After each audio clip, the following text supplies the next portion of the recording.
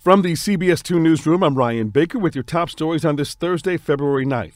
Chicago police are looking for a woman who shot a gas station clerk in Austin yesterday afternoon. Investigators say she bought some cigarettes, but then demanded a refund, claiming they were stale. After trashing the store at Cicero and Jackson, the woman went to a car, grabbed a gun, and then opened fire on the store, hitting the clerk in the leg. He's expected to survive. Sources tell CBS 2 CPD's chief of detectives is leaving the department for a job with Google. Brendan Denahan is a 25-year Chicago police veteran. He became chief of detectives in 2020. Tax day falls on Tuesday, April 18th this year. The IRS, though, is warning you may want to wait before you file.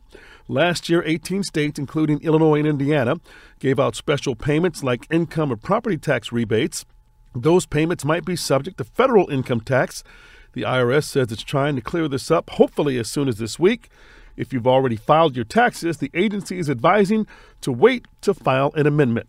State lawmakers are trying to make it easier for low-income families to afford diapers.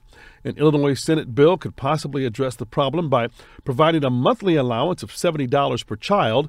To qualify, the household income must be at or below the federal poverty level.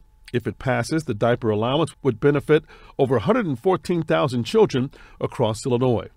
It's going to be wet and windy with potential heavy rain at times during the morning rush and some snow showers mixing in later in the day. We'll see highs in the mid-40s.